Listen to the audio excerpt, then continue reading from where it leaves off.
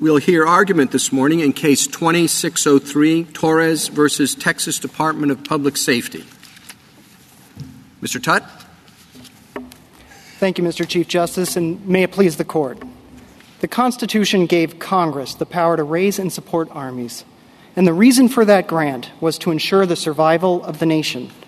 The Constitution provided Congress with the tools necessary to fulfill its preeminent national defense function, and the ability to authorize lawsuits, including suits against the states themselves, are among those vital tools. I'd like to make two additional points this morning.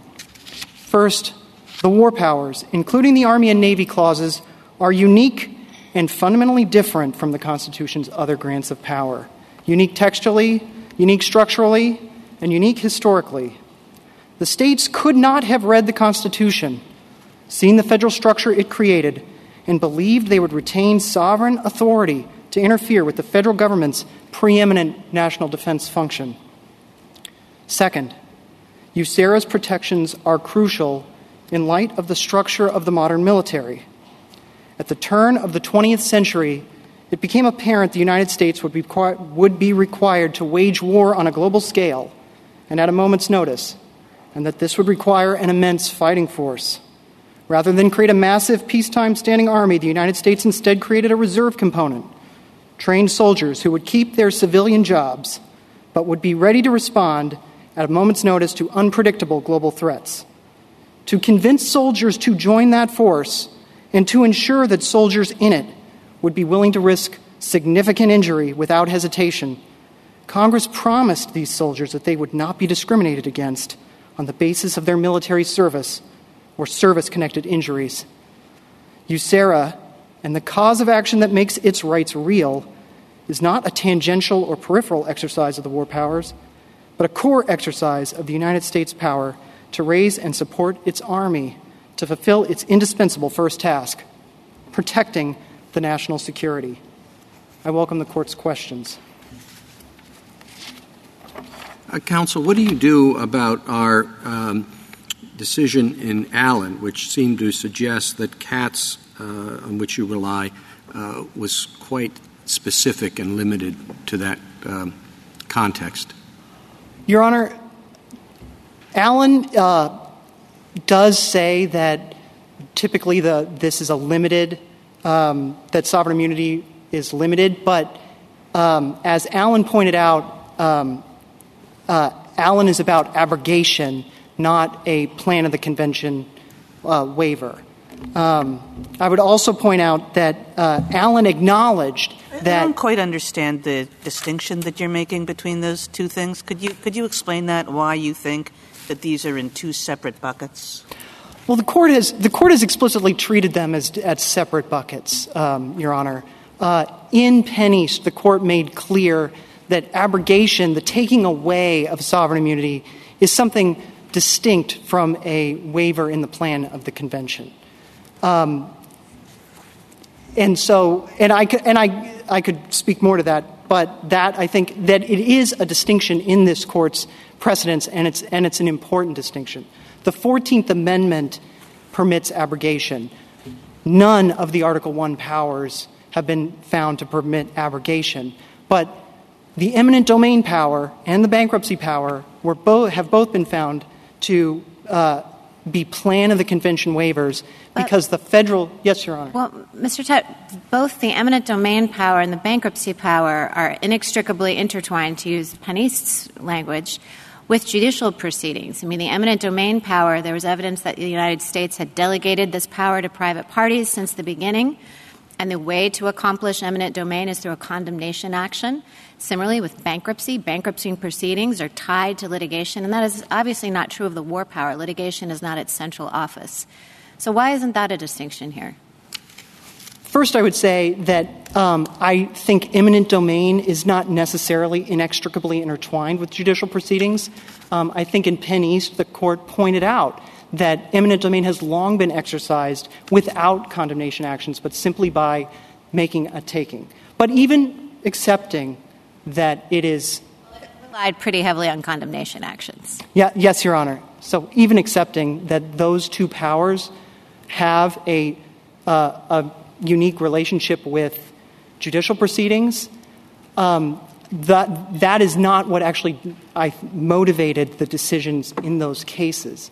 I think the better way to think about those two cases and the war powers is that those powers are not complete unless, in a very ancillary way, suits against the states are authorized. So it's not. What do we do about the fact that, in like the bankruptcy context, there was a long history? And here, by contrast, it appears that the first time Congress purported to authorize suits against states was, I believe, 1974. Your Honor, we have suits that go back much further. We point to the category of suits that were thought to be contemplated by the Constitution itself for the peace treaty, the Treaty of Paris.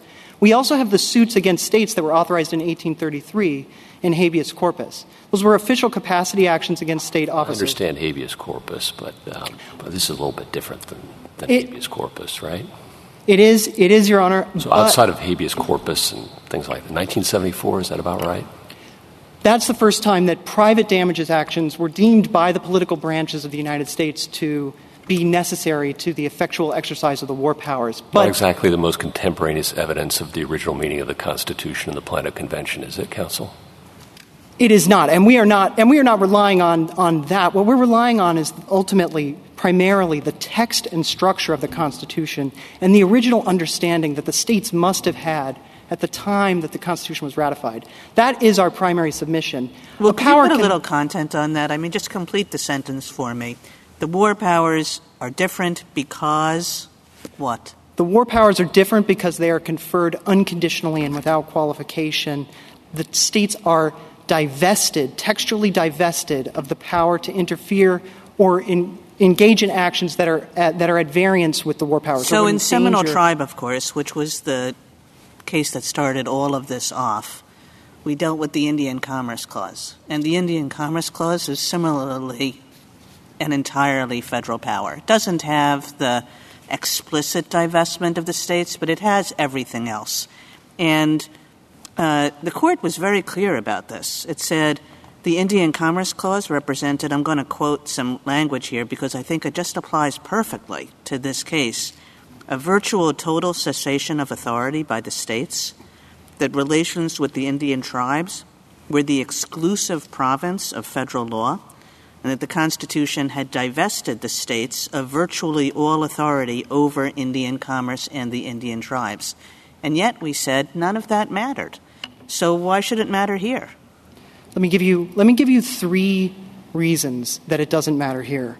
The first is that Seminole Tribe is an abrogation case. It was considering this in the context of, do these powers allow for the taking away of power in the same way as Bitzer? So it's not a plan of the convention waiver case. Now, I don't know. I mean, I asked you about this before, and I'm still trying to figure out the response a little bit. Maybe I'm just having a block here. But it seems to me that both are essentially asking the same question, which is that they're looking at the founding period and they're saying, what would the states have expected? And I don't really see the difference. Let me give you two more distinctions. One is that in Penn East, the court made very clear that it was the exclusivity of eminent domain and the need for a complete eminent domain power in the federal sovereign that was what would have made the states understand that federal eminent domain permitted suits against the states. So this court has decided cases whose reasoning is somewhat in tension with Seminole Tribe's reasoning about exclusivity. What's your third? My third is that Indian commerce is exclusive, but it's really exclusive with respect to the tribes. And something unusual was being done in Seminole Tribe, which it was trying to use the Indian commerce power to regulate the states, which is not the sense in which this court has thought of that power as exclusive. And the court has said that the United States has plenary authority to divest the tribes of any attributes of sovereignty. So when actually regulating the Indian tribes, exclusivity does permit suits against how important is... Oh, please, go ahead. No. All right. I'm not sure I followed that answer, and maybe this is what Justice Kavanaugh was going to say and probably should be saying rather than me. I had understood the Indian Commerce Clause, and you can correct me if I'm wrong, to give Congress a lot of authority with respect to tribes in lieu of what normally might be local authority, state authority. So it does speak to state authority, but perhaps you have a different view. Maybe I'm just a little confused. The Congress could permit the states to actually exercise local control over the Indian tribes in a way that it would never authorize the states to participate in war making. So the exclusivity over the tribes themselves is really the exclusivity that the Court has been talking about versus interactions or intercourse with the states. Now, it's true that Congress has exercised that power and taken the tribes into a trust relationship, but there is a textual divestment of any ability of the states to participate in war making in any similar way. They cannot. I guess I'm still stuck, and I'm not sure I understand that. Normally, the states would have considerable authority over people within their geographic bounds. That is divested by the Constitution in large measure by the Indian Commerce Clause in the same way war making is. I think that's the parallel I see, and I'm struggling to see your distinction between the two. Your Honor, my distinction is that though the tribes exist within the states and though the power to regulate the tribes is granted in the Constitution, that exclusivity is not something that the federal government is required to exercise. And it's something that if the Congress had not exercised its power to regulate the tribes, I think it's unclear how the Constitution would have dealt with that. Congress did move into that domain and took full control. But if you think about it, it's granted in the same clause as the Interstate Commerce Clause. It's granted in the same clause as the other powers that this Court has long held are concurrent. So that's all that I'm saying. And if you look at war powers, and you look at the very nature of the war powers, 50 separate sovereigns cannot participate in war making. How important is the text of Article 1, Section 10, which explicitly divests the states of anything on the war powers? I think it's extremely important, Your Honor. I think that the textual divestment is powerful evidence that the states knew that they were giving up any power to interfere in this realm. The ultimate inquiry for the Court in this case is, did the states believe that they would retain a sovereign immunity that they could assert that would interfere with war making? But they gave up even more sovereign powers in Article 1, Section 10. They gave up the ability to conduct diplomacy. They gave up their ambassadors and foreign ministers. They gave up the very things that almost define sovereignty. But no one is saying that they would have the power to do any of those things now. There's no dispute that the states could not engage in diplomacy or exercise any kind of war-making authority. The question is whether they relinquished their protection from private discrimination suits, which is a quite different thing. No one disputes that in this very case, the United States could come in and sue Texas and tell Texas that it had to reinstate Mr. Torres on, terms consistent with USERRA. Let me give two answers to that question, and I appreciate the opportunity to. One is the political branches of the government determined that the best way to protect the rights that USERRA guarantees is to give those whose rights it protects the ability to protect them themselves. It did not want the executive branch to be able to exercise discretion. It did not want to require soldiers to go to a bureaucrat in Washington and persuade them that their case was worthwhile. My co-counsel, Mr. Lawler, has brought and won USERRA cases where the Department of Labor has said there is no merit. And I think this was a wise decision. The Department of Labor keeps statistics. They submit a report to Congress. I encourage the Court to look at this. In the last 5 years, they've brought 9 USERRA suits, total, against any employer in the United States. They get about 1,000 complaints at the Department of Labor a year, and it's resulted in 9 suits. So I think that Congress understood that, in fact, if you try to put this through the United States, it's not going to be effective. Is it your argument that the states can't assert sovereign immunity in any lawsuit that Congress authorizes under the war powers?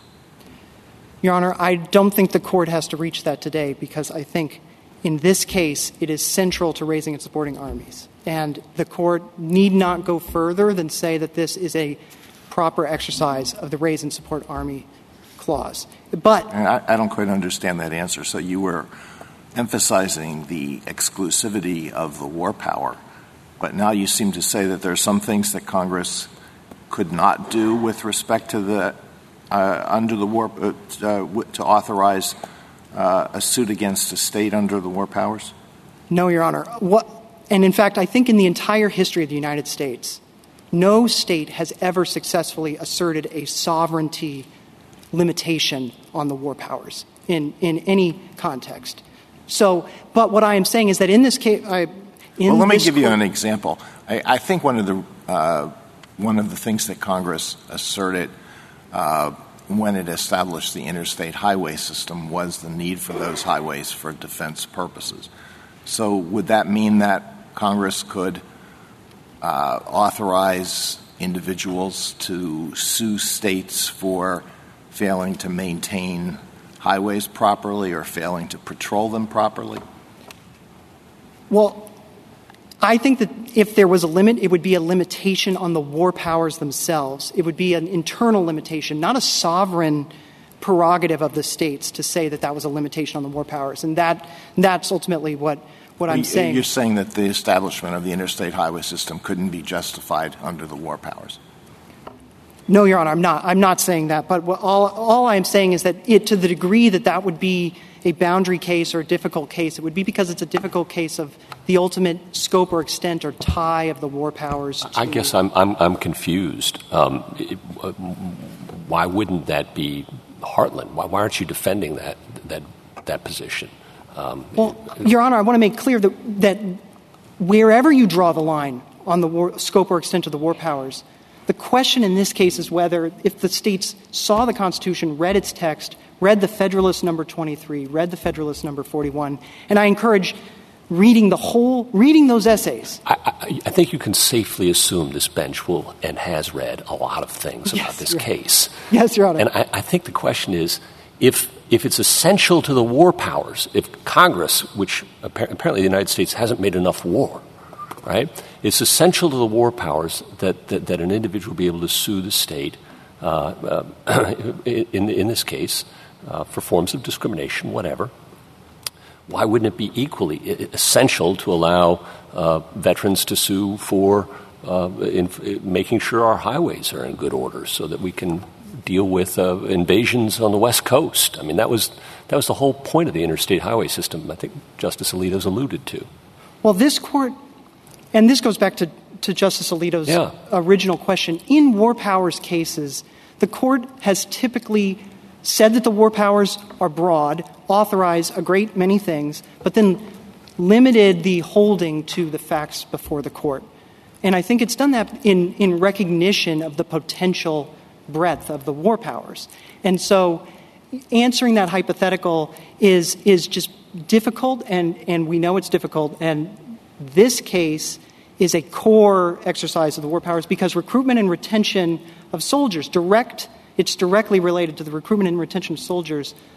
But your answer has to be that if it's within the war powers, then yes, Congress could authorize suit. Is that correct? You're fighting whether Congress could rely on its war powers to build the interstate system. Yes. Let's assume that it can. Then your answer is yes. Right? Yes, Your Honor. I think that our submission is any appropriate exercise of the war powers. Emphasis on appropriate exercise. Yes or no? But if it's within... Just yes or no? Yes, Your Honor. Okay. Yes, I'm sorry, just yes to... I've lost track of the question. Apologies. Yes Mr. to Chief what? Justice. Yes, a proper exercise. It is a proper exercise of the war powers, or if it is a proper exercise of the war powers. But the if is big. Yes, Your Honor. So you're not giving... Yes. Don't give away the if. No, the if is all in this particular situation. Yeah. If it is necessary to raise and support armies, to permit individuals to sue because otherwise they will hesitate to take a bullet on a battlefield because they don't know if they're going to have their job as a plumber's apprentice when they come home because their employer can fire them if they're injured. That is central because recruitment and retention of the armed forces, this Court has held even recently in Rumsfeld versus Fair has held is a core exercise of the raise and support Army's power.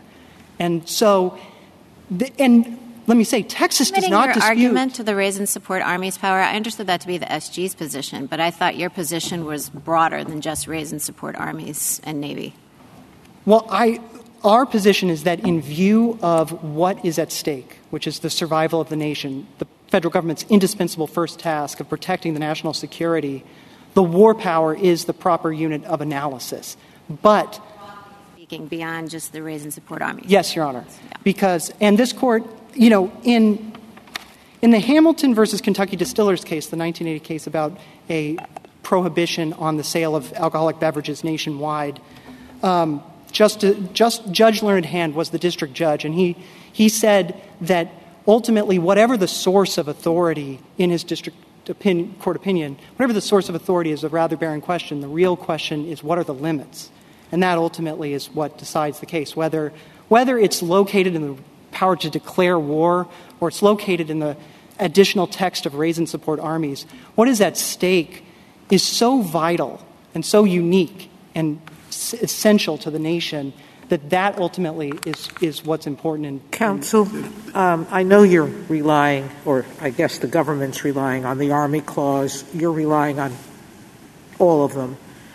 I take something from the Militia Clause, and I take what it views as raising and supporting and providing and maintaining a militia. It uses the words to provide for organizing, arming, and disciplining the militia. So if I take that is just a specification of a part of what that power is to raise and support an army or to provide and maintain a navy, disciplining seems to me as purely a federal right. I assume that retaliation for service is a form of discipline to the employee. And I assume that your argument is that it is, by its nature, a power that requires a waiver of a state's immunity because it's giving over absolute control in a way that the others are not. There's concurrent. Is that the basis of your argument? That in most of these, including commerce with Indians, we have concurrent state jurisdiction. We have none with respect to armies, correct? Correct, Your Honor. Yes, the states do not participate in raising and supporting the Army. That is an exclusively federal power, and they do not discipline the militia. The federal government disciplines the militia. And so that is absolutely part of our argument. I want to make clear Texas does not dispute that the obligations of USERRA are a constitutional exercise of the war powers, including as to Texas. Texas does not dispute that the cause of action in USERRA is constitutional, and not just against all employers other than Texas, but even against Texas, just as long as Texas consents. The only question that Texas raises is it says that if it wants to assert an implicit immunity, even when it interferes with war-making and is acknowledged to interfere with the ability to raise and support an army, that it should have the power to do so and that the Constitution contemplated that. And our submission is the Constitution does not contemplate that, and that given the sovereign authorities that the states gave up textually, given the fundamental structure of the Constitution, they gave up the ability to assert sovereign immunity in that precise context when it would interfere with the ability of the federal government to wage war. Thank you. Oh, I apologize. No, I was just going to move us on to the next phase of questioning. And Justice Thomas, do you have anything to ask? Just a couple of questions, Mr. Chief Justice. Thank you. Counsel, does it make a difference here that USERRA authorizes suits against Texas in its own courts? This court has said that whether it was in a state court or a federal court is not relevant for the analysis of whether there was a waiver in the plan of the convention. We don't think that it is relevant, although Texas getting its own judges is pretty good, we think. Why isn't that commandeering their court system? Your Honor, in Prince and other cases, the court has said that the states were contemplated to have been the court system of the United States and that creating federal courts was optional, and in which case all suits in bankruptcy, in eminent domain, everything would have been ultimately vested in state courts, even though they would involve suits against states. I think some of the early states would have disagreed with that, but let's move on. You seem to put a lot of weight on the fact that Congress has, the national government has the war power that's unconditional and without qualification. I think those were your words. If that's the basis for such broad authority, why couldn't Congress do the exact same thing under another provision that is unconditional and without qualification, such as, for example, the coinage clause? Your Honor, I think what's important is that they're provided without qualification or condition, but the objects to which they are directed are fundamental incidents of international sovereignty. And so when you view them in nature of in view of their objects and subjects, you understand that the unconditional grant carries with it a much more significant grant of federal authority than with respect to the concurrent regulatory powers. I think that's you said it has then the question becomes is how close this connection must be. I think when we had and Justice Barrett alluded to it in the case of bankruptcy, I think we said that the court said that it was inextricably intertwined with judicial proceedings. This seems to be quite remote from being inextricably intertwined with war powers. Your Honor, I would say that the war powers have, since the founding, had an important relationship with the adjudication of controversies. The Constitution understands that soldiers will need to be tried and makes special provision for that, and the war powers have been exercised in ways that are uniquely judicial, and we canvassed this in our briefing, for over 200 years. Yeah, but I don't think that's one thing to have court-martial proceedings or proceedings involving military conduct. This is post-military. But let's move on. I don't want to delay matters. The final question I have for you is, can you give me an example where sovereign immunity has been waived for private money damages suits against states? I think you're speaking about, for instance, in Katz, where it was a preferential transfer suit. Is that in the nature? No, I'm just money damages. Aren't money damages involved here? Yes, Your Honor. Give me an example of a suit in which money damages, not just compensation for property, that sort of thing, but money damages. Your Honor, I would point to both suits by the United States against a state and suits by. Well, the United States doesn't really count, since that's conceded. Well, Your Honor, it is important because Texas says that it would be willing to entertain these suits, the exact same suits for the exact same damages that inure to the exact same beneficiary, as long as this was captioned United States against Texas.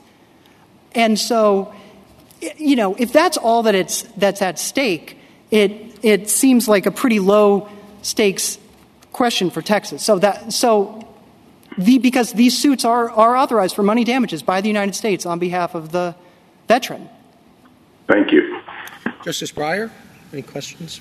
Do you know, in an eminent domain suit brought by an individual under delegation, if something valuable has been destroyed by the present owner, is that person who is suing for eminent domain entitled to money damages and compensation?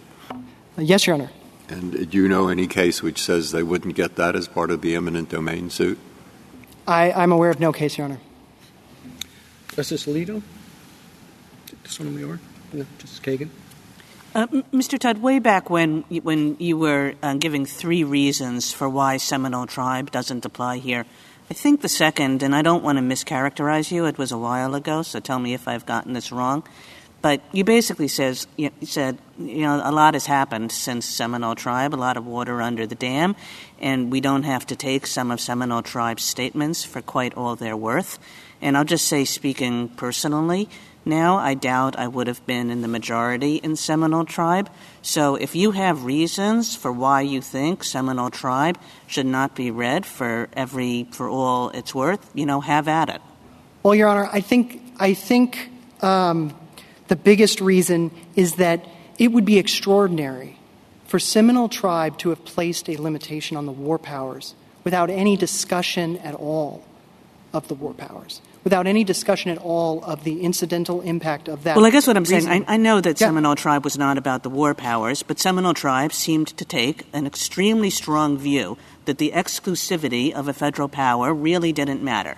And I took you to be saying that our cases since Seminole Tribe have suggested that Seminole Tribe wasn't right. Is that what you're saying? I think that the reasoning of Penn East puts a focus on the exclusivity and the importance to the complete exercise of the eminent domain power in the federal government. I don't want to say that this court has to overrule a single precedent to rule for us.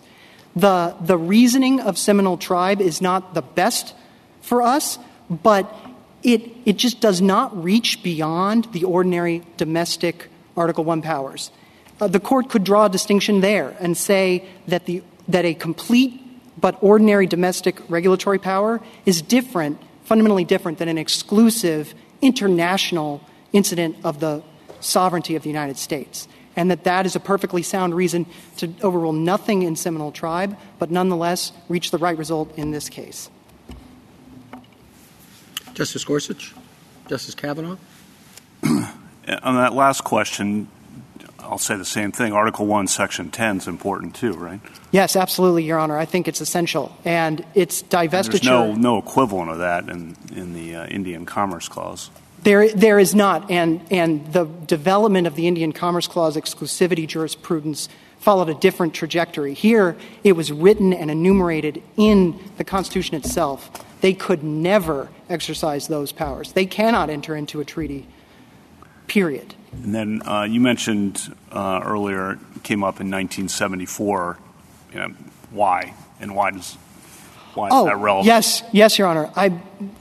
It came up because there was resistance to resistance among the states to reemploy the veteran in 1974, and the traditional respect that the federal government because of opposition to the war at the time, and the states were basically using their privilege as states to express in law a view about what the foreign policy of the United States should be and how the United States should wage war, which I think is exemplary of the issue that we think that the war powers never could allow. The states do not have a role to play in this area. Justice Barrett? I do have a question. I want to take you back to Justice Kagan's question, too, about the buckets and how do we know what the difference is between the buckets. Do you think they just made the wrong argument in Seminole Tribe? You've said a couple times, well, that was an abrogation case, that was an Article I case, and we're not talking about abrogation here. But why not? I mean, maybe we just didn't consider the argument in Seminole Tribe. I mean, you point out in your briefs that, well, the national defense was one of the reasons that the Constitution was ratified. Well, so is commerce and trying to get rid of protectionism.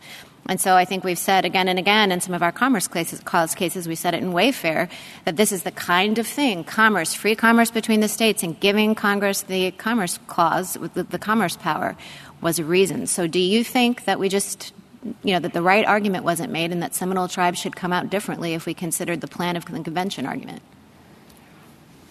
I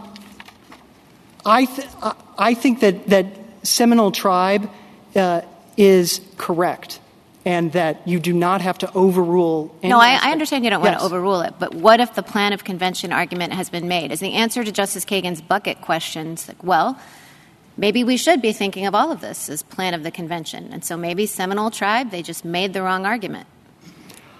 Your Honor, I don't know. I have not read the briefs. I've read the relevant passages in Seminole Tribe many times to try to understand what was the reasoning of the case.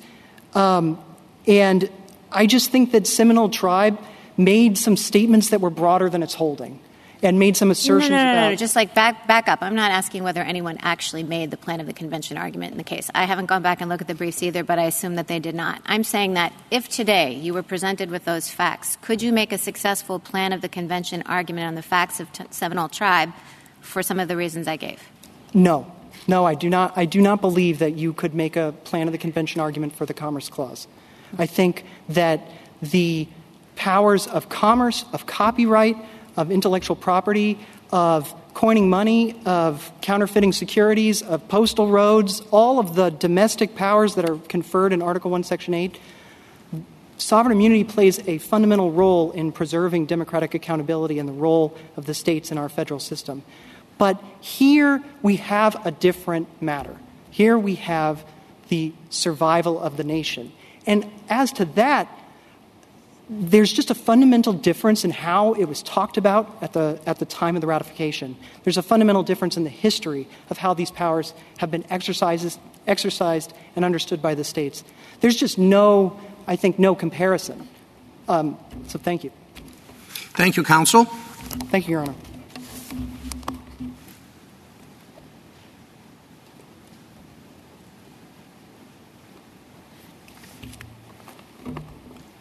Mr. Michel. Thank you, Mr. Chief Justice, and may it please the Court. Raising and supporting military forces is among the United States' express constitutional powers and most essential responsibilities. USERRA directly advances that mission. Its employment protections originated with the World War II draft. They were extended to permit suits against states to combat discrimination against the military during the Vietnam War. And they are especially important today to Guard and Reserve forces who both serve the nation and work for employers, disproportionately including state employers. Those employers have sovereign immunity to most private suits, but this area is different. The Constitution was adopted in large part to stop states from undermining federal efforts to raise a military. This Court has never imposed a state sovereignty-based limitation on the federal powers to raise and support armies or provide and maintain a navy. In this distinctive area, we are one nation with one sovereign, and USERRA's cause of action can be fully enforced against all employers. Mr. Michel, the Court in Penn East drew an express distinction between abrogation of sovereign immunity and immunity that was sovereignty that was waived, given away under the plan of the convention. What is the consequence of that, in your view, what is the consequence of that distinction? Or could you perhaps articulate, perhaps more clearly than the Court did in Penn East, exactly what that distinction is? So, Mr. Chief Justice, I'll do my best. I think those two inquiries go to different sources of evidence. When you're talking about a surrender of immunity in the plan of the convention, the Court is looking at what the founders understood, what the text of the Constitution provides. When you're asking about abrogation, the Court has looked to whether a particular statute provides for suits against states with particular clarity, and that's the 14th Amendment inquiry that the Court has undertaken. Now, I don't dispute too much with Justice Kagan's characterization earlier that there is some commonality in those analyses, but I think ultimately the plan of the convention test looks to, as it sounds, the plan of the convention, and in this case there really is overwhelming evidence that the states understood they were giving up a fundamental aspect of their sovereignty with respect to this particular power to raise and support armies and provide and maintain a navy. I guess I would have thought that the abrogation cases are also in part not only about whether Congress has spoken clearly, but whether, even if Congress did speak clearly, its word would govern. Isn't that what they're about? And in order to answer that question, aren't we looking at the same kinds of things that we're looking at to determine whether there's an exception under the plan of the convention? I mean, I do think you might be looking at a lot of the same sources. I think they're somewhat analytically separate, and the Court has described them as somewhat analytically separate.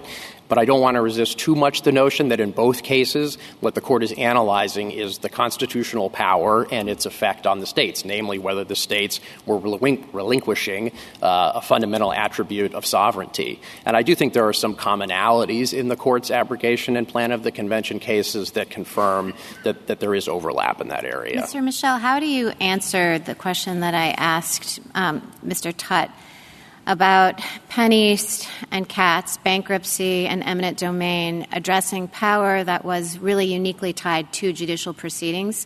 And I don't think anybody would dispute that in the plan of the convention, states relinquish their war power, but war power isn't inextricably intertwined with condemnation actions or bankruptcy proceedings. I mean, it's separate from suit. How do you address that?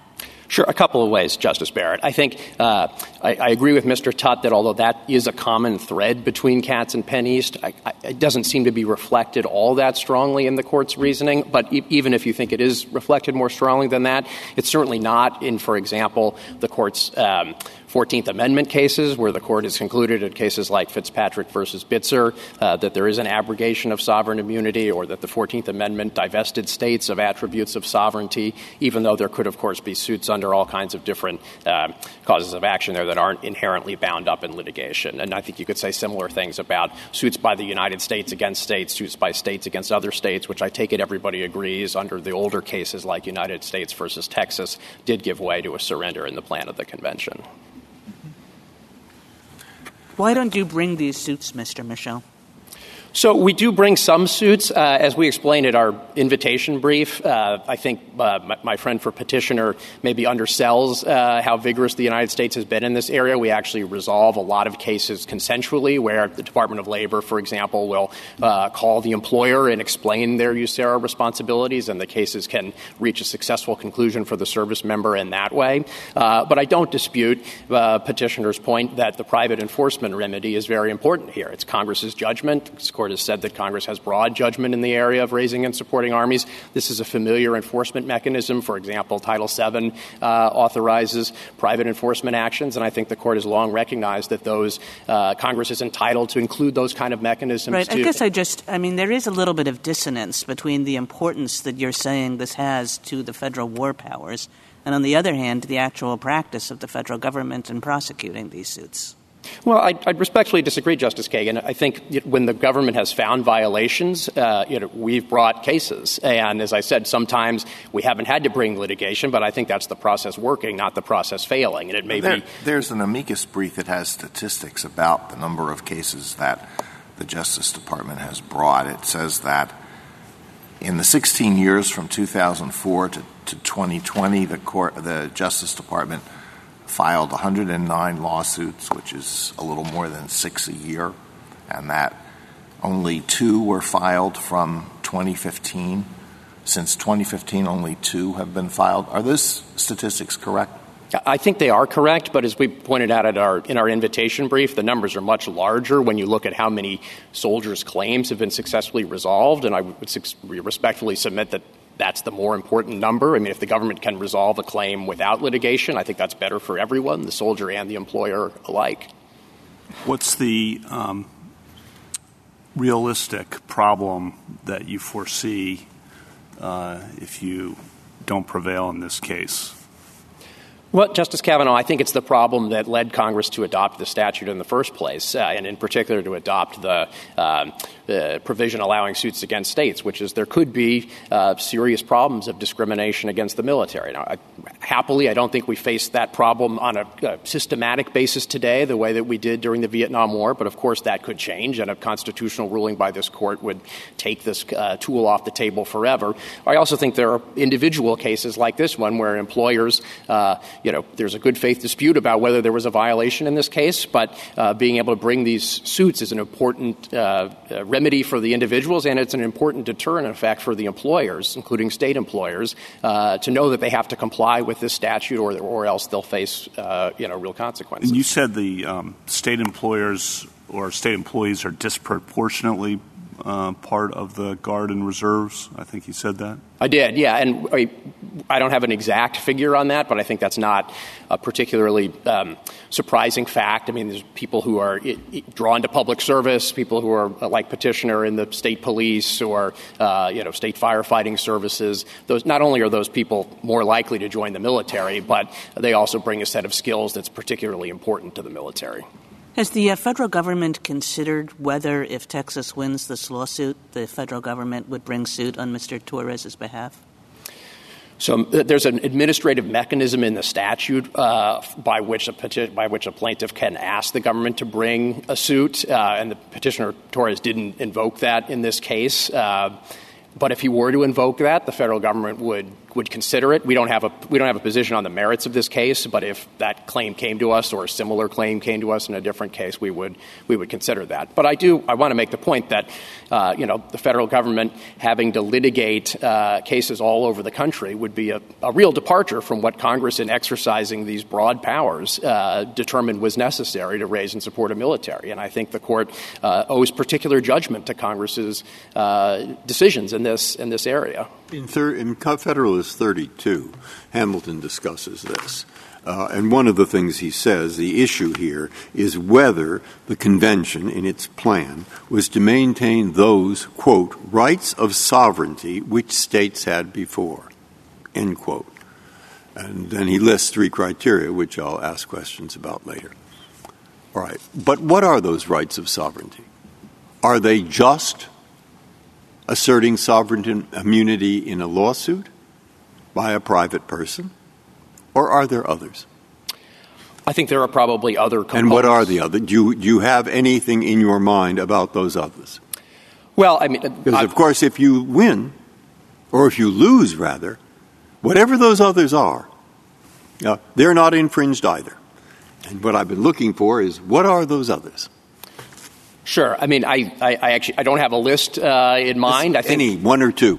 The immunity against commandeering, immunity against coercion. I think this court has said that other attributes of sovereignty like that come up in the doctrine. So, if in fact California had been invaded in 1942, and as frequently happened in the Philippines, the Army had to seize houses so they wouldn't fall into the hands of the Japanese. At that point, it couldn't be done if you lose. Well, I don't want to accept that, Justice Breyer. I think well, is it a right of sovereignty or not? You said commandeering. They're commandeering the sheriff's office. I shouldn't have said a house. I said they're commandeering the governor's palace. They're commandeering. All kinds of things happen in wars. So a couple of points. I think we would say, if we lost this case, that the government could still do that. The court in cases like Case versus Bowles has said that the 10th Amendment sovereignty power does not entitle a state to object to the government's exercise. Very well. Then you're saying that Hamilton, when he writes this, did not mean rights of sovereignty which the state had before. He only meant some of the rights which the state had before. Well, my response, Justice Breyer, would be that he did mean, at least for this case, he meant sovereign immunity. And well, of course for this, but what I'm thinking, if I expose my thought, is that when you talk about the Indian Commerce Clause, you're talking about a power to regulate something that will exist no matter who wins, namely commerce. It's going to go on there, and it will be regulated in many ways. And the same is true of a lot of these other clauses in the First Amendment. But here, it's quite different, because I don't know what is involved when you say states retain their sovereign rights to raise armies, to raise navies, and then there are a list of 6 clauses. So I thought you might have thought that through better than me, and I suspect you have. But I want to hear what you have to say. Well, I think the most important part of the Hamilton passage, and I hope this is at least partly responsive to your question, is that when you read that in conjunction with Hamilton's passage in Federalist 81, which this court has relied on as the foundation of its sovereign immunity jurisprudence all the way back to Hans versus Louisiana, he directly links that list that you're talking about, Justice Breyer, in Federalist 32 with the areas in which there was an alienation of sovereignty to produce a waiver of sovereign immunity in the plan of the convention. So if you take Hamilton's word on what sovereign immunity means, you have to read the whole paragraph. And he references back to this paragraph 32. And this is where Article 1, Section 10, I think, is particularly important because one of the categories on the list, which you didn't read but we're going to go on to read, is where a power is granted to the federal government on the one hand and withheld from the states on the other hand. And that's exactly what's happening with the raise and support. Now, is it because if you read the 6 clauses that have to do with the war power in Article 8. They give to Congress all these powers, armies, navies, etc., but it ends by giving to the states the power of running the militia in 2 areas, reserving, it says, to the states, respectively, the appointment of officers in the militia and the authority of training the militia according to discipline preserved by Congress. Now, does that reserve mean that the other things listed in the 6 clauses are exclusively the business of the and prohibited to the states? Yes. And what's your evidence for that? I mean, I think that both the text itself, when the text is sort of fully distributing the powers, which I think it is here. Now, of course, another very strong piece of textual evidence for that is Article 1, Section 10, Clause 3, that expressly withholds the powers from the states. And I do want to make the point that differentiates the raise and support armies power from all the other powers that this court has considered in cases that have really gone both ways, with a few exceptions. One is the 14th Amendment. In his opinion for the court in Fitzpatrick versus Bitzer, Justice Rehnquist relied on the fact that the 14th Amendment both grants power to the federal government and expressly withholds power from the states. That was the same framework that Hamilton set up when he explained when there would be a surrender in the plan of the convention. The court in Katz, in footnote 13, referred to the interaction between Federalist 32 and Federalist 81 in explaining that the bankruptcy clause falls within another one of those categories that's in Hamilton's essay, Federalist 32. So I think that is powerful support, assuming the court is going to continue to rely on Hamilton's account of sovereign immunity to understand where there was a surrender of sovereign immunity in the plan of the convention and to find that these particular powers are subject to that surrender. Justice Thomas, any questions? Yes, Chief. Perhaps not as enamored of Hamilton as some are. I'm looking, counsel, at Article 1, Section 10, that it also precludes states. It says no state shall enter into any treaty on and on, but it also mentions the coinage clause. So can you have the exact same or similar exercise of authority under the coinage clause as you are now suggesting exists under war powers? So, Justice Thomas, we don't have a position on that, but I agree with you that that is one of the few other powers that fits within that Hamiltonian framework, and there would be an argument that Congress could breach sovereign immunity if it under that power. But I would be quick to note that there's a lot of other evidence with respect to the war powers,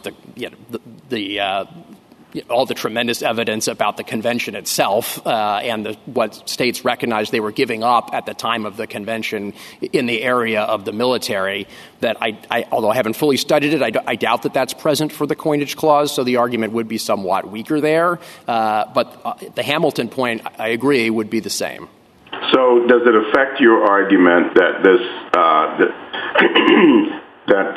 this authorizes suit in state court and that it authorizes money damages? And, Justice, there was some suggestion by Justice Breyer in his questioning that there wasn't much difference, appeared to be not much difference between just compensation and damages in these cases. So does that affect your analysis at all? One, that it's in state court. Two, that it involves money damage in what is more, I think, like a tort suit, as opposed to just compensation for taking property.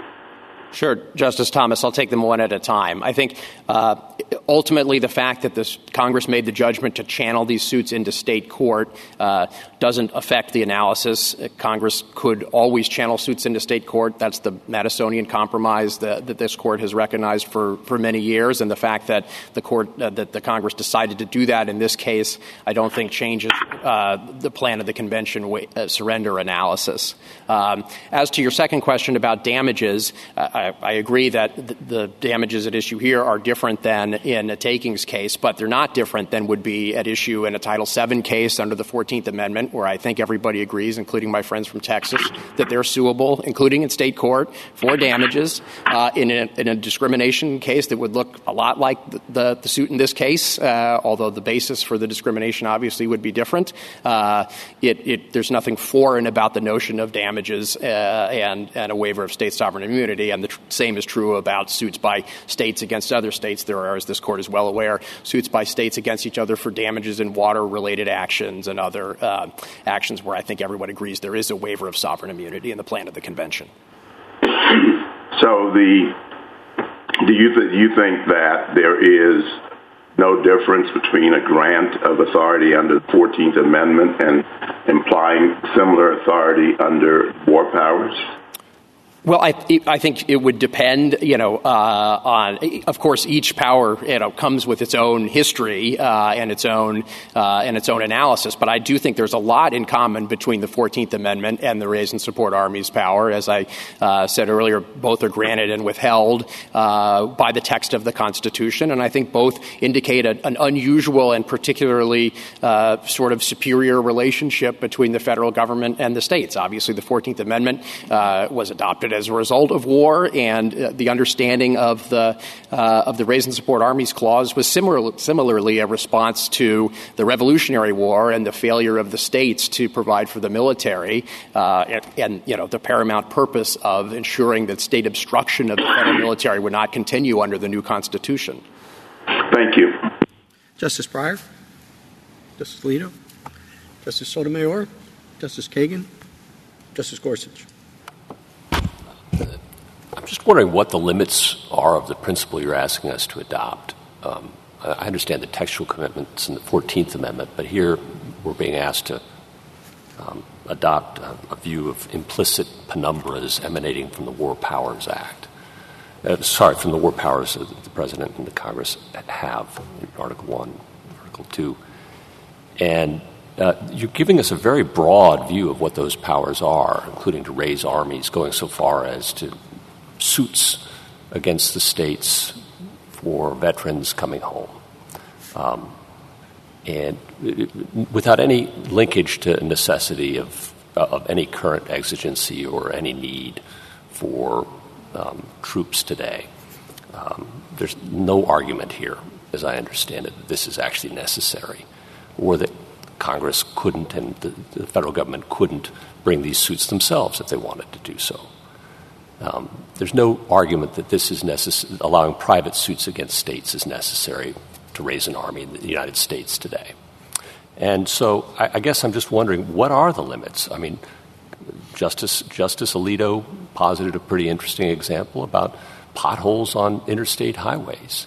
Would every state policy that could be subject to an argument that it would impair the ability of the federal government to raise an army or a navy or to conduct war be subject to private suit by private individuals with punitive damages and attorney's fees? The broader you argue for the war powers of the United States, the broader the consequences are for federalism. And I just want you to have a chance to address that. Sure. A couple of things. And in answering the later part of the question, I think I can address the earlier part, too. I think there is an argument in this case that allowing these lawsuits is necessary to raising and supporting armies. That's obviously the judgment that Congress and the President, the two political branches of the government, made when they enacted the statute. You're not arguing that, though, that we don't have other mechanisms to raise and support armies. It's just it's the preferred one today. I get it. Conscription's not very popular, but it sure worked for about 200 years. Well, Justice Gorsuch, I don't think that's, with respect, how the court normally addresses Congress's exercise of its enumerated powers. For example, the court in Rumsfeld versus Fair didn't say. I understand. But my question is, how broad does this go? The broader you reach, the broader you create a war power, and you're extending it very broadly here, the greater the impact is for federalism. And at some point, they come to a head. And I'm just asking you where you think that balance lies. Right. I mean, I think it lies at least in this case, at the perimeter of the Raise and Support Armies Clause. I don't think that just because Congress or some litigant asserts that something is within the Raise and Support Armies Clause. No, Congress says, you can sue for potholes on interstate highways, and you get punitive damages. Right. I think this court would be very skeptical of a claim that falls within the Raise and Support Armies Clause, but I don't think this court should be skeptical. Congress said so. Congress said so. So you're asking us to defer to Congress here because Congress said so, and what then? If Congress did say so in a statute enacted by the representatives of the states, then we would have, I think we would probably be here to defend that statute, but it would be a tougher argument than in And this. what happens to the 10th Amendment in that world? What happens to federalism in that world? Well, Justice Gorsuch, I think it would, first of all, I don't think that lawsuit probably would come out in the federal government's favor, although I think in that hypothetical scenario we would probably try to defend it. But to get to the heart of your question, I think that with respect to raising and supporting armies, the power of national survival, the federalism principles really do apply differently. That's what the court said in the selective draft law cases when it said the state's militia can be drafted into service by the United States and sent overseas. That's what the court said in Case versus Bowles when it held that Washington's timber can be sold at a price dictated by the federal government, even though the state constitution dictated otherwise. The court said that to read the Constitution differently would be to render it a self-defeating charter. And so in this particular area where the survival of the nation is at stake, I think it's fair to say that federalism principles apply in a somewhat lesser way. Justice Kavanaugh? When you say the survival of the nation's at stake, can you explain that? Sure. Without a military, the federal government can't defend itself. That was the exact purpose that motivated the adoption of these provisions in the Constitution in the first place. Okay, and you're relying on the Raise and Support Armies Clause, the text. You're not relying on penumbra, I didn't think.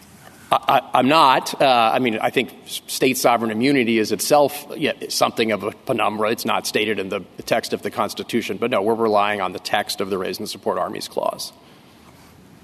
And just on you alluded to this, but why is it necessary today to have this kind of law, or maybe looking ahead? A case like this, we should not be deciding it without thinking about 20 years from now, 40 years from now, 60 years from now. Sure. And just this, I hope, follows up on Justice Gorsuch's question, too. The United States has a military of 2 million people. 800,000 are National Guard members and reservists. These are people who work for civilian employers at the same time they have jobs. They've never been more important to the military than they are right now. And one of the first questions that people like that will ask when they're considering whether to join the military is, well, do I get to keep my job? Does my employer have to let me take leave for training exercises or be deployed? And it really does matter in the real world for the Army to be able to tell them, yes, your employer does have to do that. In fact, as one of the amicus briefs in this case points out, the brochure that the Army gives to its recruits lists the USERRA protections as part of the incentive package that they receive to join the military. And it would matter a great deal in the real world if it was harder for the United States to recruit guardsmen and reservists for the military. Obviously, the national security needs are unpredictable, and the government doesn't know when it's going to need to deploy troops overseas. And being able to have a supply of forces to defend the nation is one of the most existential jobs of the federal government in the first place. Thank you. Justice Barrett? Thank you, counsel.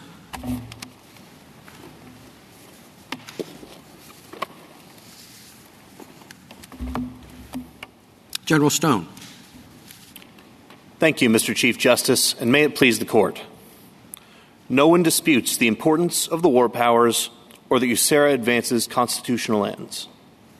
Sovereign immunity never limits the ends that Congress may pursue, only the means that Congress may use in achieving them. Neither precedent nor history show that the states authorized Congress to use the means of subjecting states to private damages actions by delegating the ends of raising an army to Congress.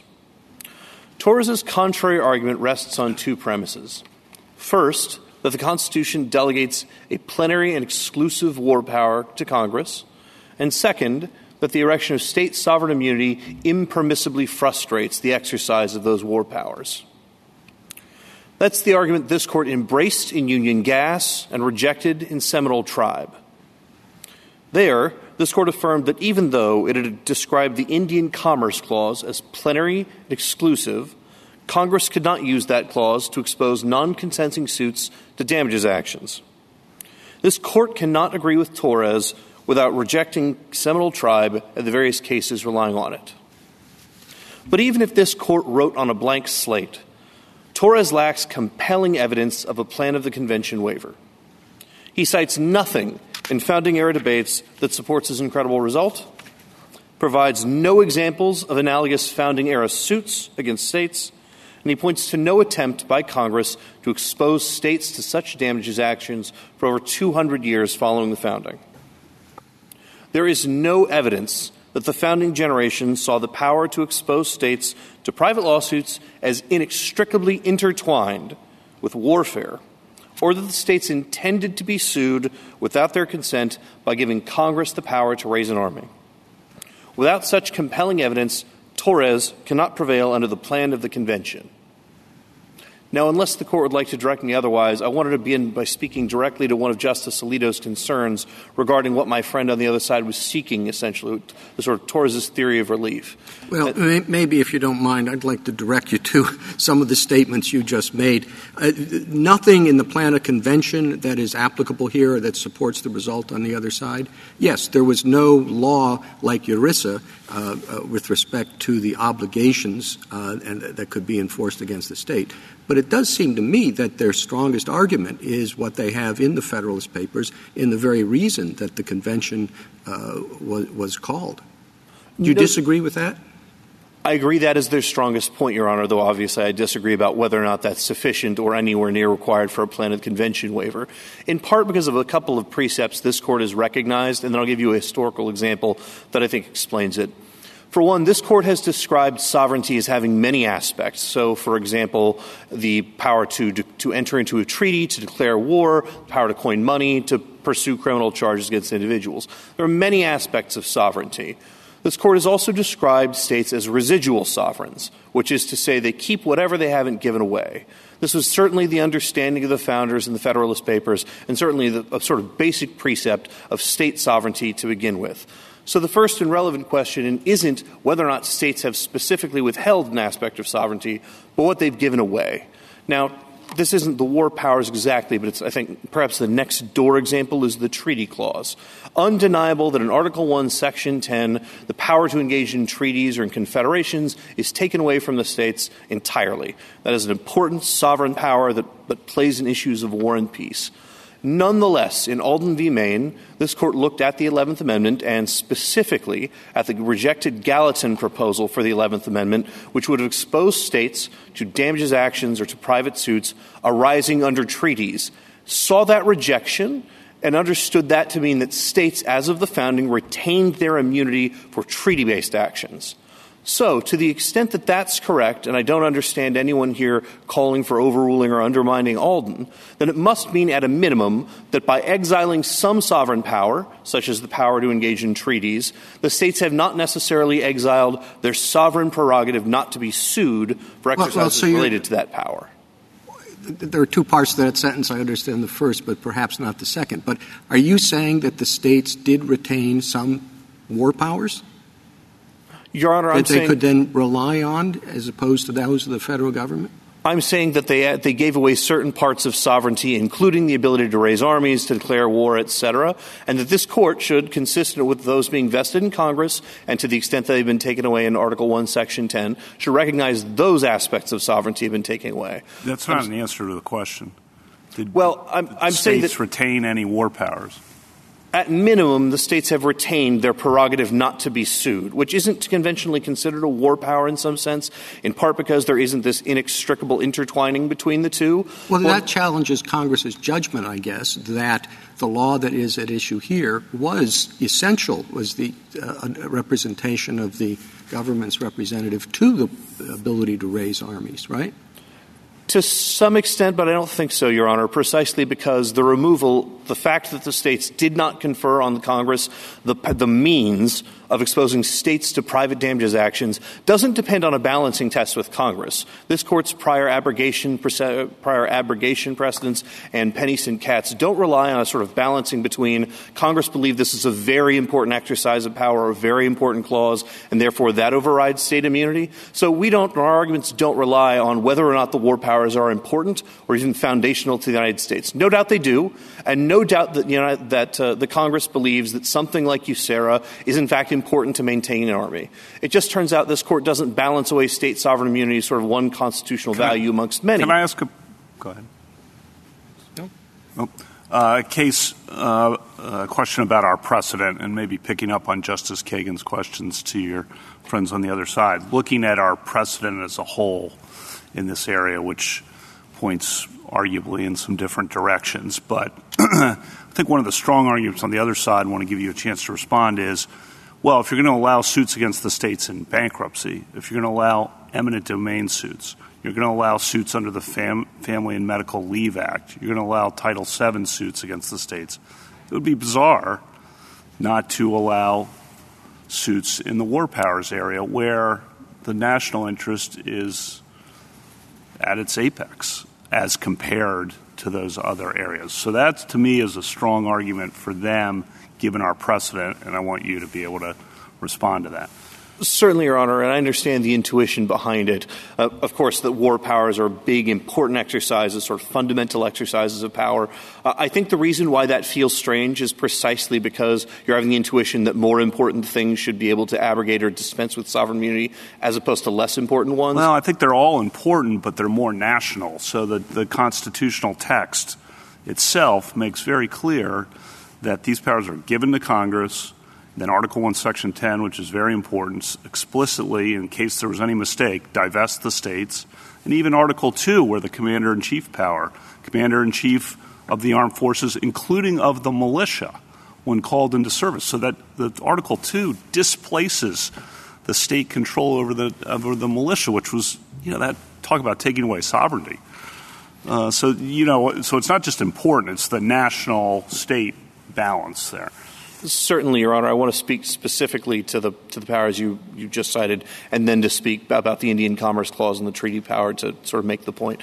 Regarding Katz and regarding there being sort of a uniquely federal interest there's a uniquely federal interest that this Court described when it was recalling Katz and Allen v. Cooper that sort of cited that there were these disparate state discharge orders and that ultimately individuals were being kept in debtors' prisons as a consequence. And it looked at the Bankruptcy Act of 1800 and the potential for habeas relief there and sort of concluded by that ongoing history contemporaneous with Chisholm that the states had planned for federal courts to have a unique role to solve this problem among states, so unique that, in fact, that clause itself disposed with any opportunity, any sovereign immunity defense. Of course, this Court also described that as a good-for-one clause only holding, in part because it was recognizing that this Court had held, not just stated, but held in Seminole Tribe that all other Article I, Section 8 powers wouldn't yield that result. But since then, since that statement that that's a good-for-one holding, it seems to have been proved wrong, right? Because Penn East comes along and says, no, it's not a good-for-one holding. And Penn East, I think the world after Penn East, you might think, makes Seminole Tribe look like a very different decision. I understand that intuition as well, Justice Kagan. I think part of what's doing work here is clause, a good-for-one clause only holding. The eminent domain power, as identified, is not a clause, of course. It is a kind of sovereign power. This Court identified in its precedents had been routinely assumed to belong to all sovereigns. This Court turned to its precedents and saw that not only belonged to all sovereigns, it clearly belonged to the United States and could be exercised against state land. And the sort of subsidiary questions for this Court to decide were based on the district delegation. Just taking a subset of Justice Kavanaugh's question and just focusing it on the eminent domain power, in what world could it be a sensible result to say states can be sued on the basis of the eminent domain clause, but not on the basis of war powers? I think it's a creature of the plan of the convention test, which goes specifically, granularly to whether or not the states understood that this kind of judicial process would be worked against them. Well, weren't war powers kind of the plan of the convention? I mean, what was this all about except to ensure that war powers were held by the federal government and not by any states? That was, I understand that you don't want to be ranking clauses in order of importance, but I think we can say that in terms of the foundational commitments of the Constitution, that was pretty much the premier one. And no doubt that's true, Your Honor. That at minimum, they're incredibly important, and we can search the historical document and find as much about that. But there are other powers that are, of course, important to exercising war, too. For example, the ability to borrow and spend money, the ability to regulate commerce. These are things that the founders had historical evidence and historical experience with. And nonetheless, this Court has previously said that these sort of commercial-sounding powers nonetheless leave state sovereign immunity intact. So it might well be the case that if this Court wanted to say, well, powers being used towards war or towards the ends of war just have to be judged on some different model, then that would require this Court at least to sort of say, well, this isn't a plan of the convention question, at least not at the granularity that it looked to specifically in Katz and specifically in Penn East, that there's something special about the sort of important nature of the war powers that must yield a different result. Well, maybe there is. And, Justice Breyer was asking your friend on the other side, asking Mr. Michel about what kinds of sovereignty may have been retained. And, another way to think about the questions that Justice Kavanaugh and Justice Kagan have been asking you is, if the states gave up all of this, with respect to war powers and such a crucial aspect of the convention, does it make sense to think, but they retained sovereign immunity? I mean, that seems kind of like small potatoes when you think about everything else they relinquished in this area. No, Your Honor, in part because I think, as this Court's recognized, describing Chisholm time and again, the founding generation jealously guarded their sovereign immunity. They didn't think that was a sort of small potatoes afterthought aspect to sovereignty. And so to talk about the plan of the convention dispensing with particular aspects of sovereignty, the treaty power, the power to declare war, et cetera, the fact that these states broadly believe they retained their sovereign immunity, I think requires some showing that specifically in a given context, the states had exposed themselves to private suits, essentially had agreed not to raise that. This Court has found that in specific historical contexts, like the bankruptcy clause and like eminent domain. It has said even though dealing with the treaty power, which is something that's sort of on a first-order foreign relations issue, despite the treaty power being prohibited to the states in Article 1, Section 10, nonetheless, state sovereign immunity remains intact to treaty-based claims. So I don't think the sort of wholesale treatment of sovereign in gross is consistent with how the Court has looked at sovereign immunity or sovereignty vis-a-vis the states. What about thwarting power? I mean, I think one of the strong arguments on the other side is one that Justice Kavanaugh was pressing Mr. Michel about, which is that, this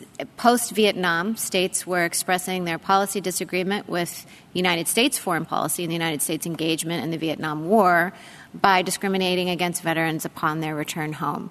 One of the problems in Penn East was that New Jersey, by refusing to cooperate in the policy decision that the United States had made with respect to national gas pipelines, was thwarting federal policy.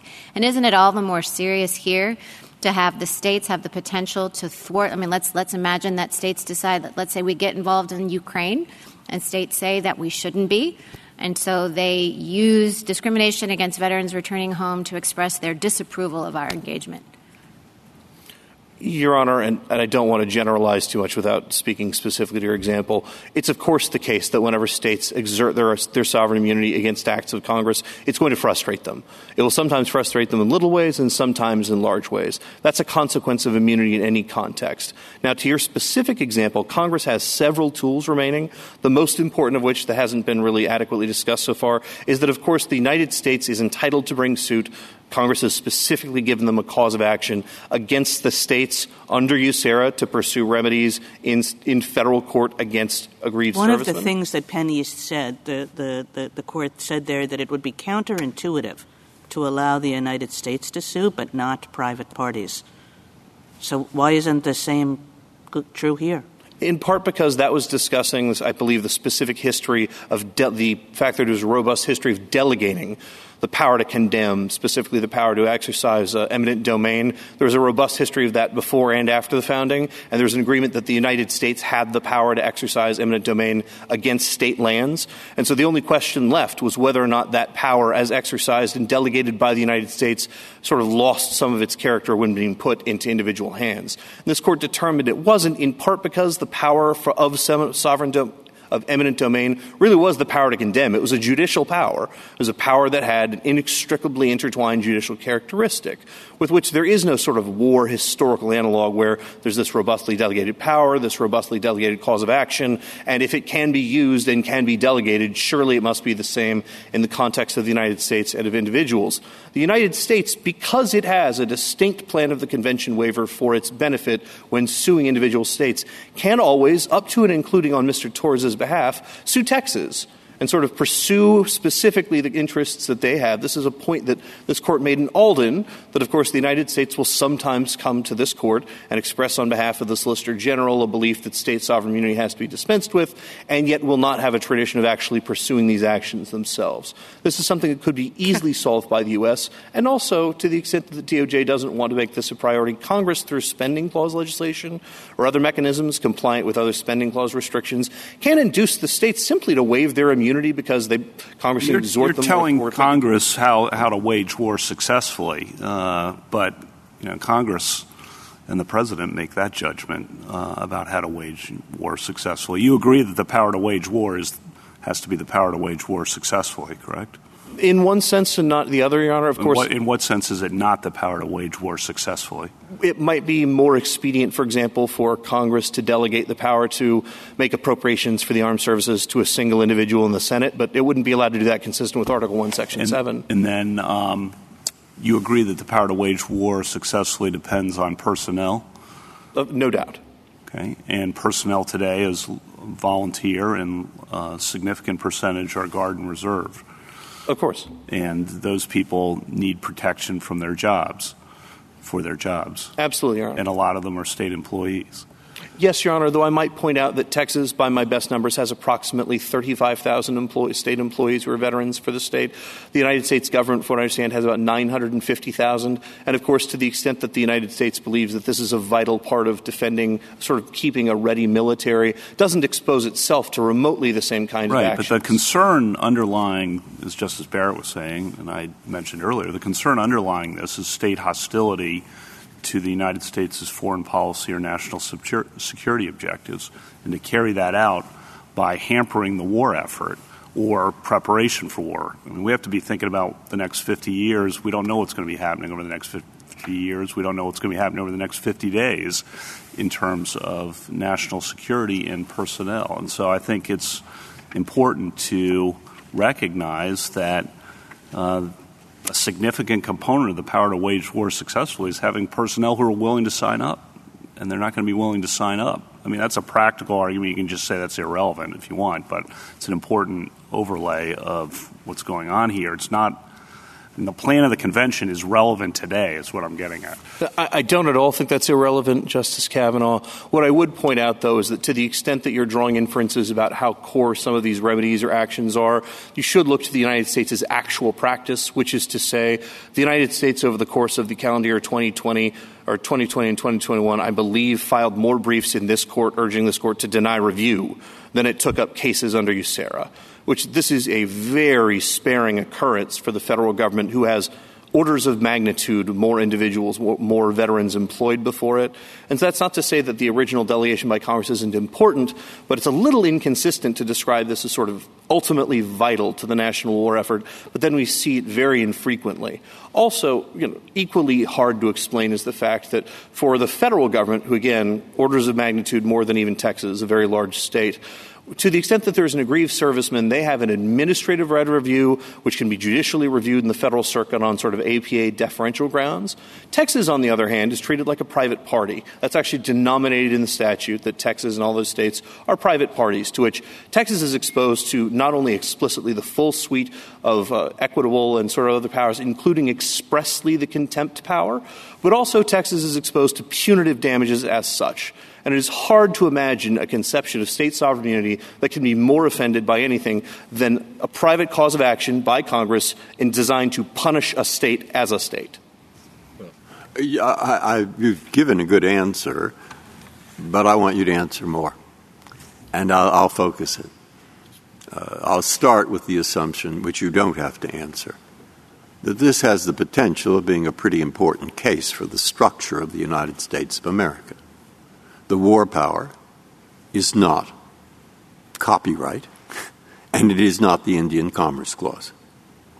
It is as Lincoln said, will this nation long endure? We hope it is never necessary, but maybe that question will come up. Okay? You see why I think it's very important? Okay, now there are three arguments that have been brought up, and I'd like to hear if you have something to add. The first is the plan of the convention. As you've read biographies of Washington and the founders, you know perfectly well that they were terribly upset at the way the states were behaving in respect to the Continental Army and thought that that was causing the United States basically to lose, almost.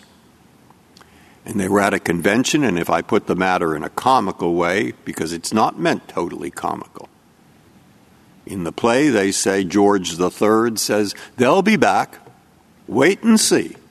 They'll come crawling back to me.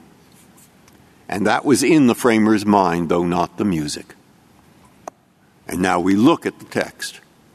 And my goodness,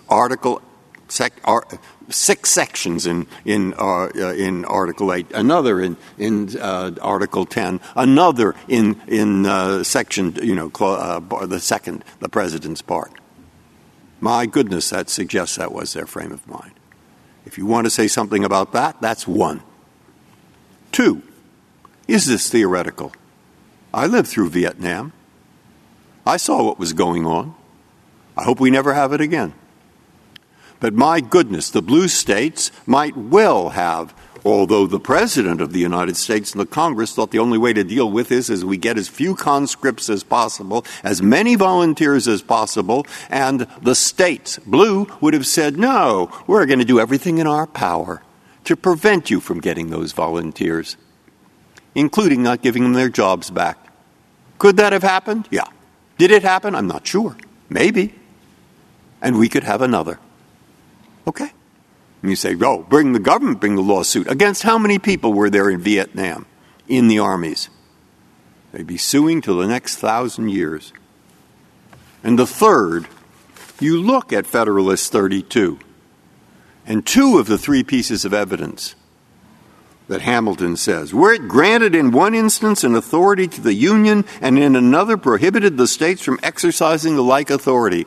I can't say it's explicit, but those three parts of the Constitution I mentioned sound it. And then the third thing, were it granted an authority to the Union to which a similar authority in the states would be absolutely and totally contradictory and repugnant. Well, that's Hamilton. And you've heard the evidence that that's what this case is. Okay? Now, I've simply summarized the three arguments you've been hearing this morning. And you've answered them pretty well. And I want to give you the chance to answer them further if you wish. Thank you, Justice Breyer. Let me start with the first.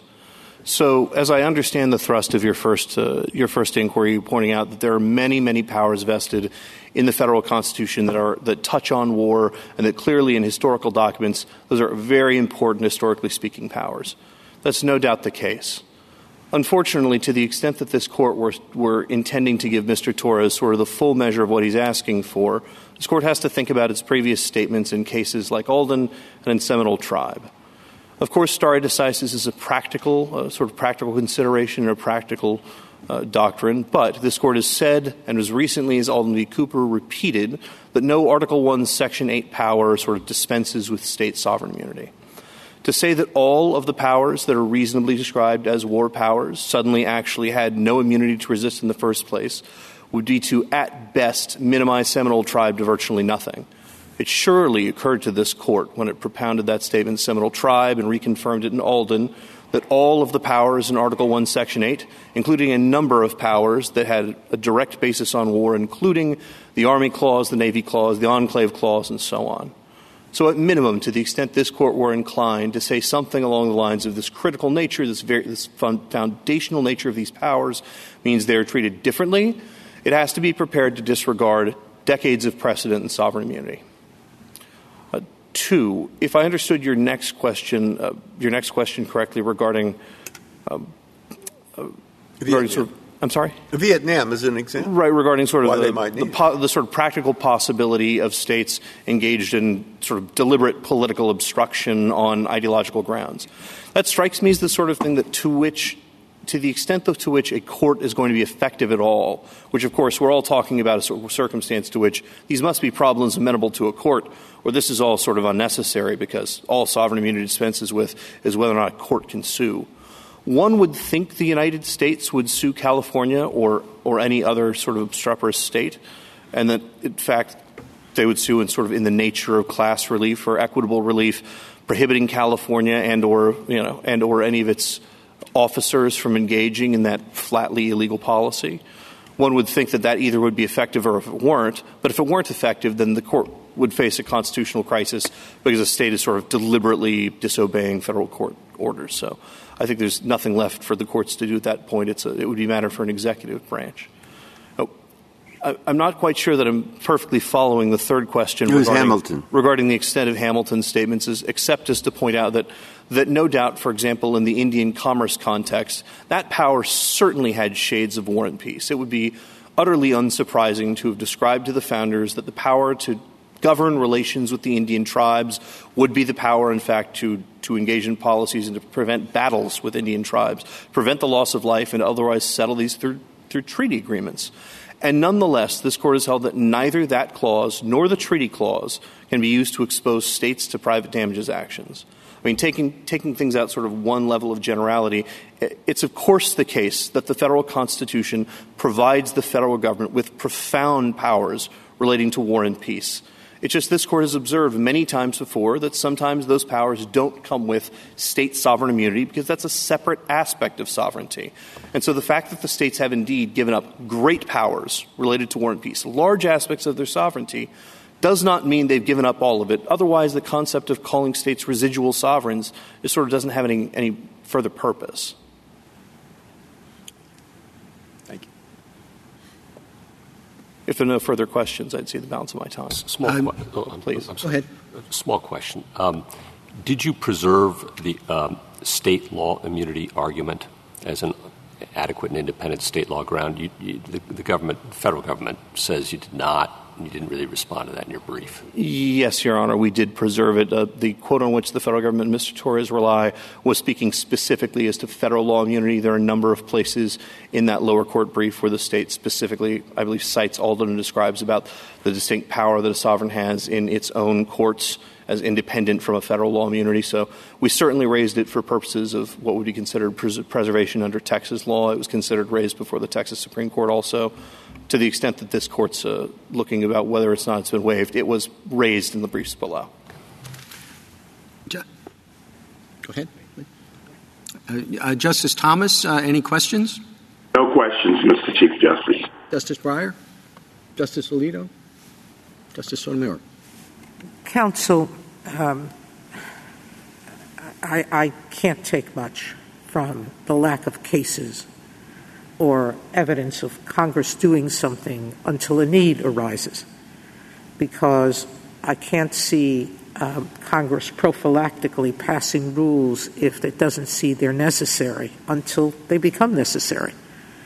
And really, the Vietnam War is what made this statute necessary, because it's the first time we see a state potentially taking action that's going to directly affect the military's power.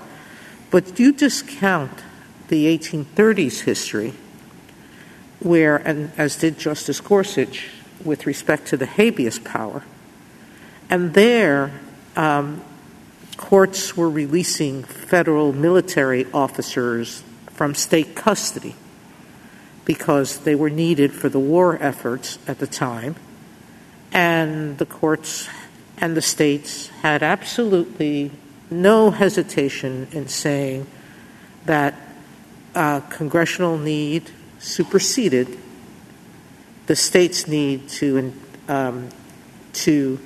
hold a prisoner in custody. That was an individual suit, not for money, I grant you, but you didn't need money there because all you needed was the person to be released.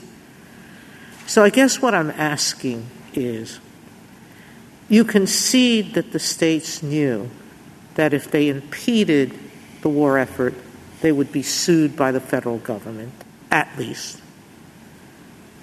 I know that the first opportunity an individual had to sue in the 1830s for his own release, the courts gave him that power, the individual to sue the state, in state courts. So what is the next step missing with respect to the plan of the convention?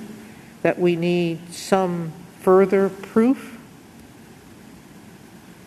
that there was a belief that there wasn't a power to sue the states for individual damages?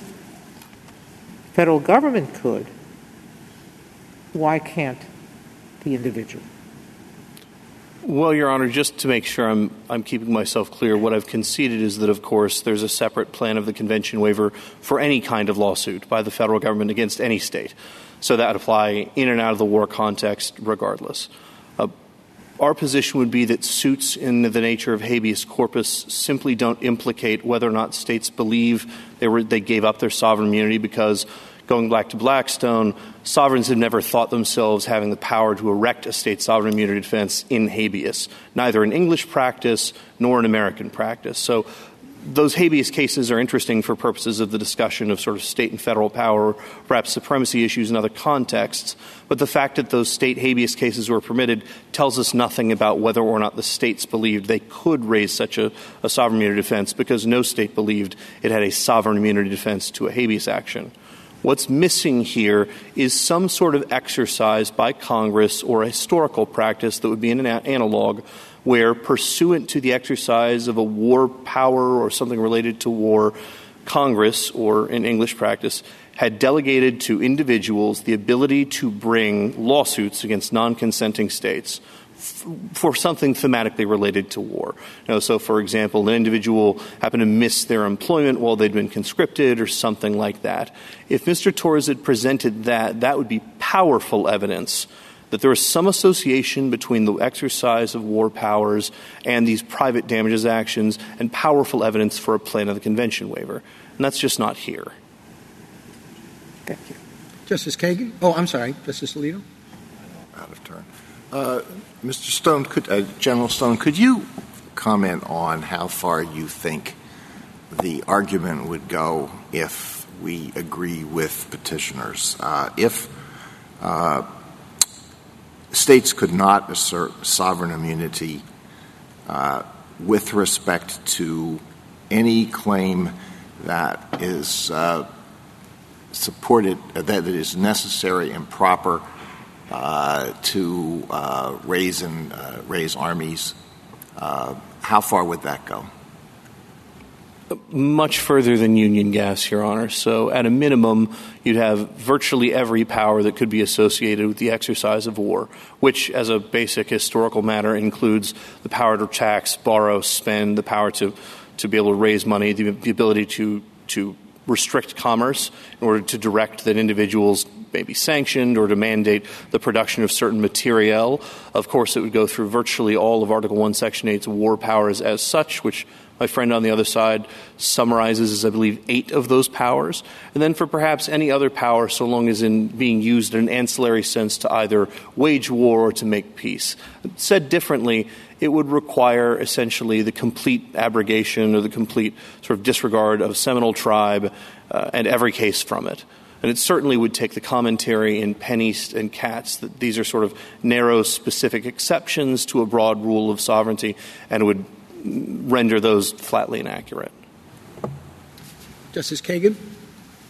Justice Gorsuch? No? Justice Kavanaugh? Justice Barrett? No? Thank you, counsel. Rebuttal, Mr. Tutte?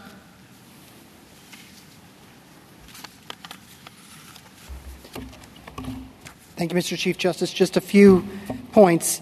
Texas opened by saying that it's a means-ends distinction, that that's what's at stake, that the powers may be great, but the means can be limited.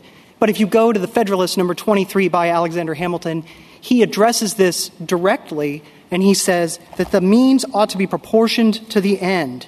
These powers ought to exist without limitation because it is impossible to foresee or to define the extent and variety of national exigencies and the corresponding extent and variety of the means which may be necessary to satisfy them. There can be no limitation of that authority which is to provide for the defense and protection of the community in any manner essential to its efficacy, that is, in any manner essential to the formation, direction, or support of the national forces. This is all in one essay of the Federalist Papers. The purpose of sovereign immunity is to protect liberty and the local autonomy of the states, their democratic accountability. But in the area of war, it is only by vesting the war powers exclusively in the federal government that liberty can be protected in the way that the Constitution intends. The Constitution did not intend to protect an abstract sovereign immunity of the states when it would cost the liberty of individual citizens. The war powers do not favor a peacetime draft over the encouragement of volunteers to put their bodies and their lives on the line in our military. I think that Justice Kagan is absolutely right that after Penn East, I think that the analysis is different. A uniquely national power where suits against the states are incidental to its exercise is exactly the kind of power that the Court has held entails a sovereign immunity waiver. This is not going to be limitless. Texas's argument is a bit puzzling because they say that there will be a flood of suits and the federal government will create all kinds of causes of action against the states, and yet on the other hand, Texas points out that no states have ever been authorized and that these suits were authorized only very late in the Republic because of the special solicitude the government already provides to the states, because it understands their importance in the federal system. Captain Torres went to war, and when he came home, he brought a piece of the war with him. And if he had been a member of the local sheriff's department or a U.S. Marshal or worked for any other employer, he would have been able to sue to vindicate his rights. But because he worked for Texas, he had no cause of action. The war powers do not countenance that result. It's not right. We're asking this Court to make it right. I urge you to reverse. Thank you, Your Honor. Thank you, counsel. The case is submitted.